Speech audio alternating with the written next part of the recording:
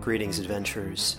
Today we're excited to introduce you to a new story, Dark Dice, a horror podcast that blurs the line between actual play and audio drama, where the story is determined by the roll of the dice. 6 adventurers embark on a journey into the ruinous domain of the Nameless God. They will never be the same again.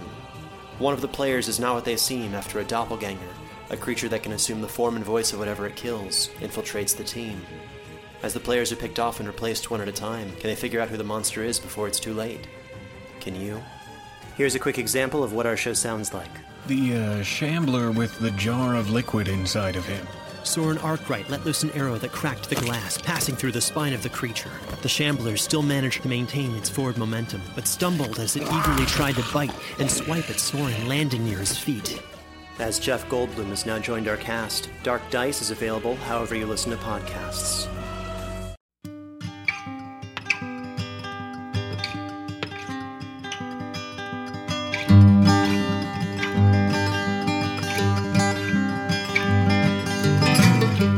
Hello and welcome to the Drabblecast, episode 444. The Drabblecast is a weekly audio fiction magazine that brings strange stories by strange authors to strange listeners, such as yourself. I'm your host, Norm Sherman. Women and Aliens Month continues this week. We bring you a fun Drabblecast-commissioned space opera by author Kat Rambo called The Hands of Heroes. Let's dive right in. F&SF writer Kat Rambo lives and writes in the Pacific Northwest. She's been shortlisted for an Endeavor Award, Locus Award, World Fantasy Award, and most recently the Nebula Award. Her debut novel, Beasts of Tabat, appeared in 2015 from Wordfire Press, the same year she co-edited Ad Astra, the SFWA 50th Anniversary Cookbook. She's a former 2-term president of the Science Fiction and Fantasy Writers of America and still volunteers with the organization. She runs the popular online writing school focused on fantasy and science fiction, the Rambo Academy of Wayward Writers. Check it out at academy.catrambo.com. The story is read to you by Sarah Tolbert. Sarah studied acting at Grinnell College and the National Theatre Institute at the Eugene O'Neill Center. She's narrated podcasts for Drabblecast, Fantasy, Escape Pod, Pseudopod, and Podcastle. In addition to voice acting, she enjoys performing in live theater and has earned a regional award from the Rocky Mountain Theater Association for her work. Sarah currently lives in Kansas with her amazing husband and adorable son. So without further ado, we bring you The Hands of Heroes by Kat Rambo.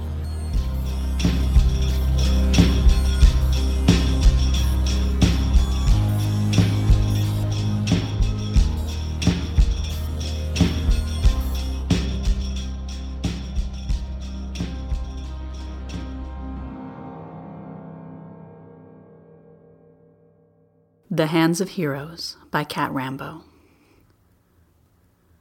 The thing is, I was never a hero. The first wave of aliens taught me that. The war with them. My older brothers became heroes there. One died in the standoff at Usur 25, and we never did discover what happened to the other. My parents celebrated them both, burned scarlet and gold candles that made the house smell like flaming trees and sulfur every weekend without fail. They thought I'd follow my brothers.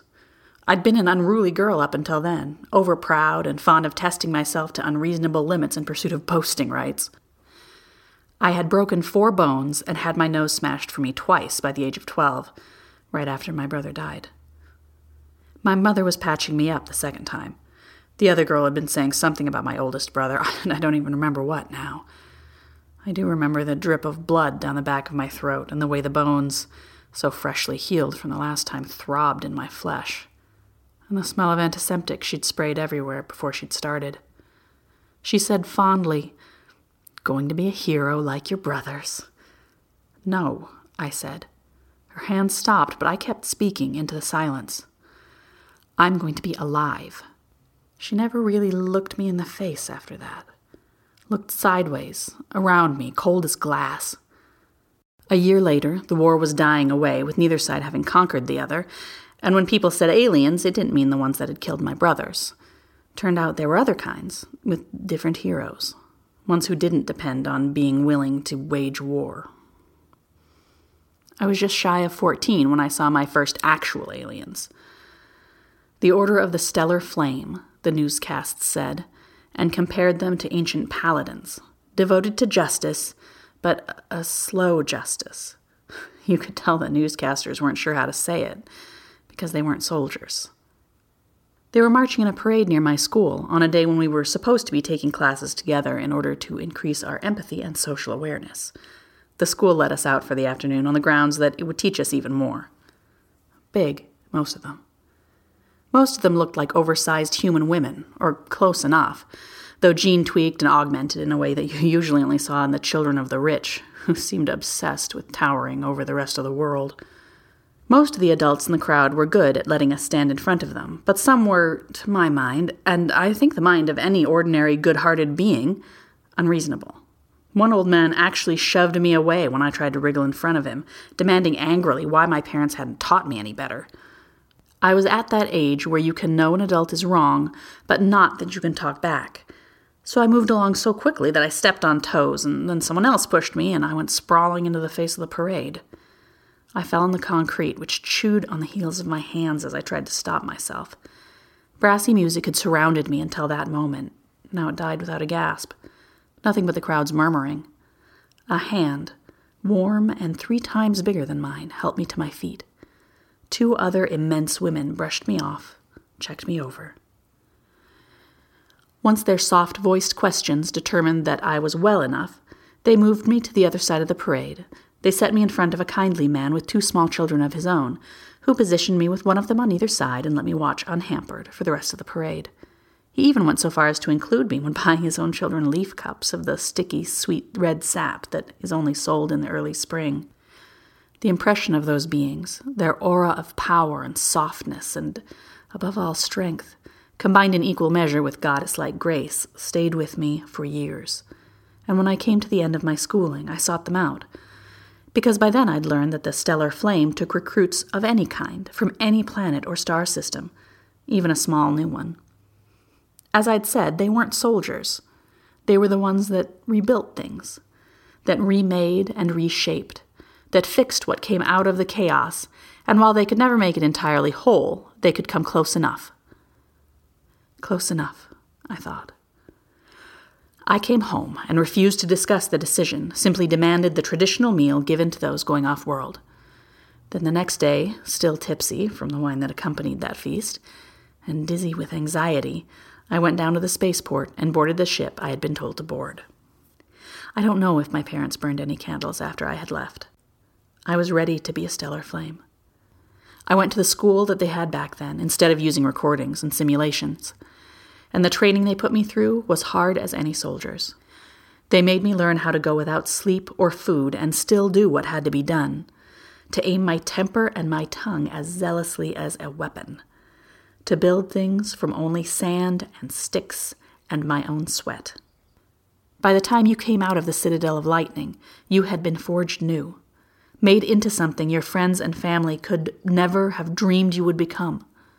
Something, sometimes, that they said you couldn't be. That was a theme I'd hear over and over at the Citadel among those that came there from other planets, other races. The complaint that those around someone had ignored their greatness, had focused on some other relative, usually, but not always, a child. And the answer they were given was always, life can be unfair, and you cannot let it determine who you are. We were told to seize our fates, that all our predecessors had done so. We were told stories of them, how sometimes they died in their efforts. And we told each other in turn that to fail at that was to fail at everything and be nothing worth valuing, a pebble in the midst of other pebbles, while if you worked at it, you could be a star in the sky far above. That first year, I never saw anyone else from my planet. I learned not to tell anyone where I'd come from either. Terra had a reputation for being backwater even in those early days. More than that, it'd been the place where a mistaken plot hatched for the government coup that wiped out 2 star systems and the irreplaceable ancient technology that enabled travel between them. It wasn't that I was ashamed of where I came from, but there was a look of mingled pity and suspicion that came with the revelation. I learned to just mutter something about spaceport life. Most people would leave it at that, By then, everyone understood about spaceport orphans and how many ended up joining one service or another, sometimes willingly.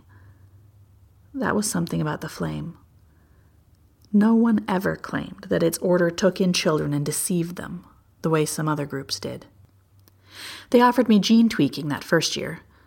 I took the minimum that I could to get along. It never sat right with me. That was one legacy of Terra, that way of thinking. I never was able to totally shake it, even when I knew it was in place and making me think wrong about it. Once or twice I considered getting a head meddler to fix it, but, well, given that I was opposed to just messing with my body, you can imagine how I stalled out on doing anything with my head.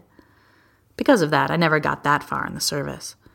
Never became a hero, one of those who forged the future out of impossibilities. I lacked fervor, one commander said. Zeal.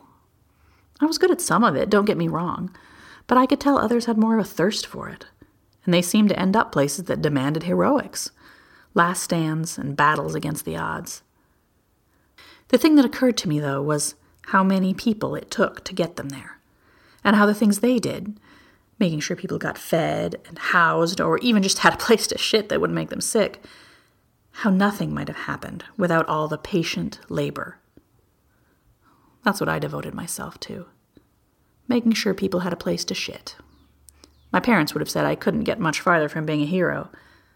My last year of school, they paired me up with a priestess, mostly as humanoid as I was, a skinny thing who'd been bred to auricular faints, so I had to watch over her all the time. Yes, it was psi-based magic, sure enough, but they never tell you how unglamorous magic is.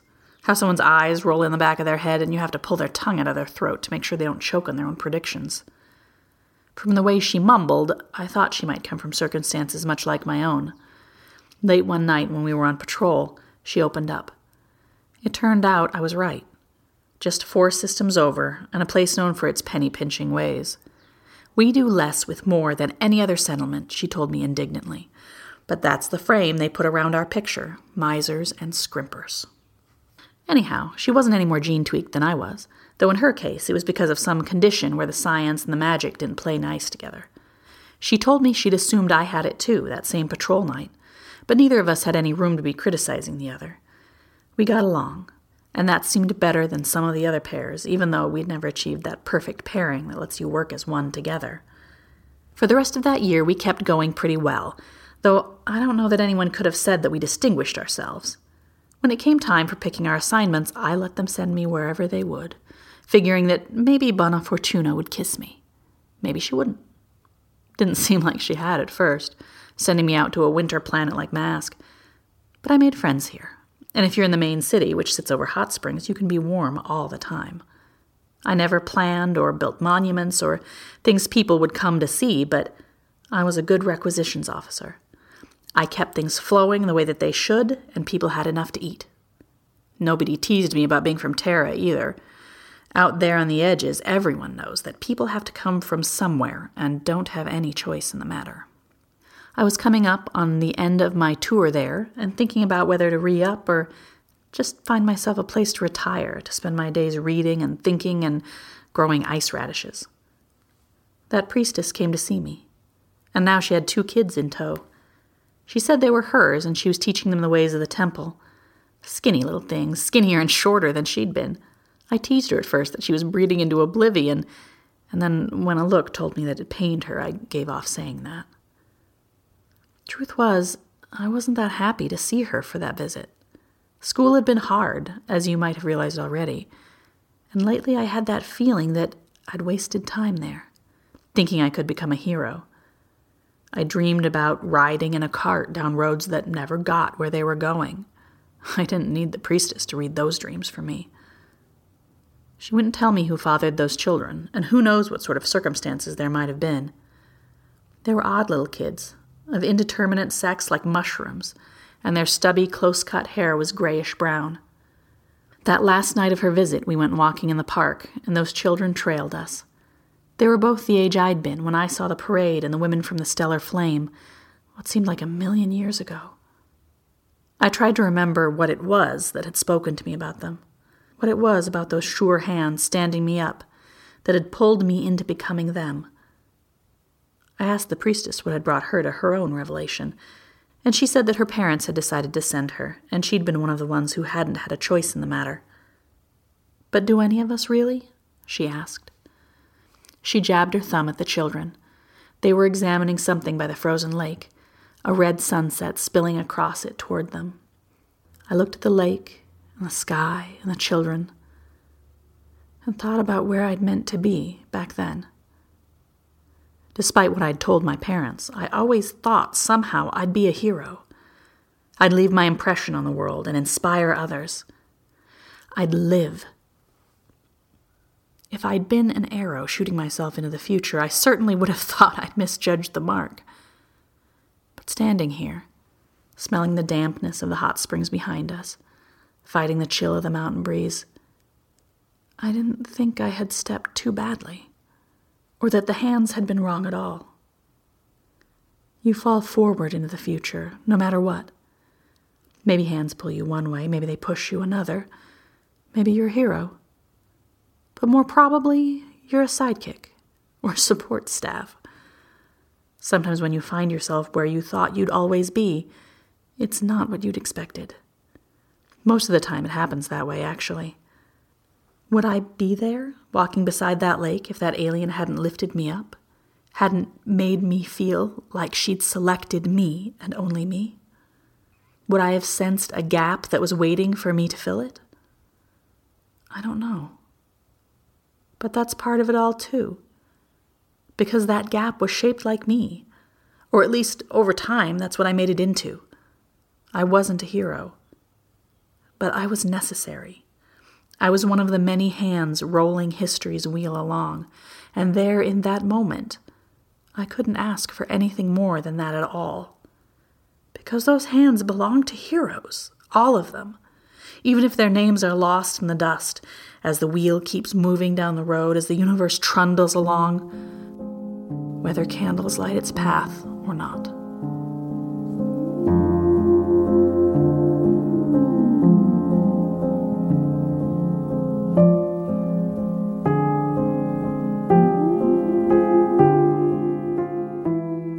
That was our story. Hope you enjoyed it. Let's close things out with our 100 character story winner this week by I Want Something New. Here goes. The damn fool boy shut the barn door after all the cows got turned inside out. At least they didn't need as much milking now.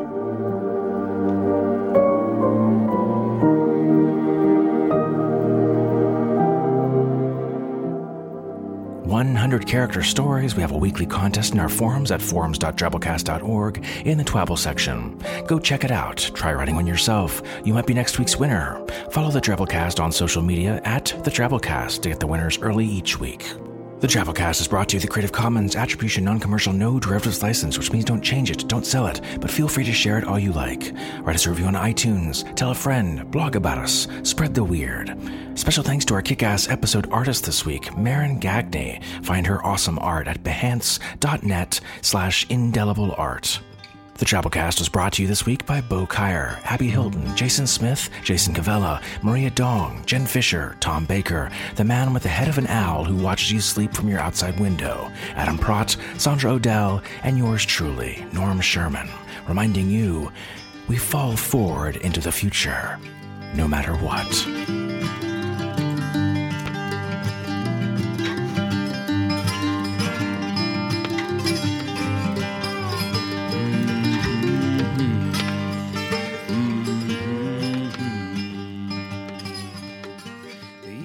Saunters to closing. The waitress turns chairs upside.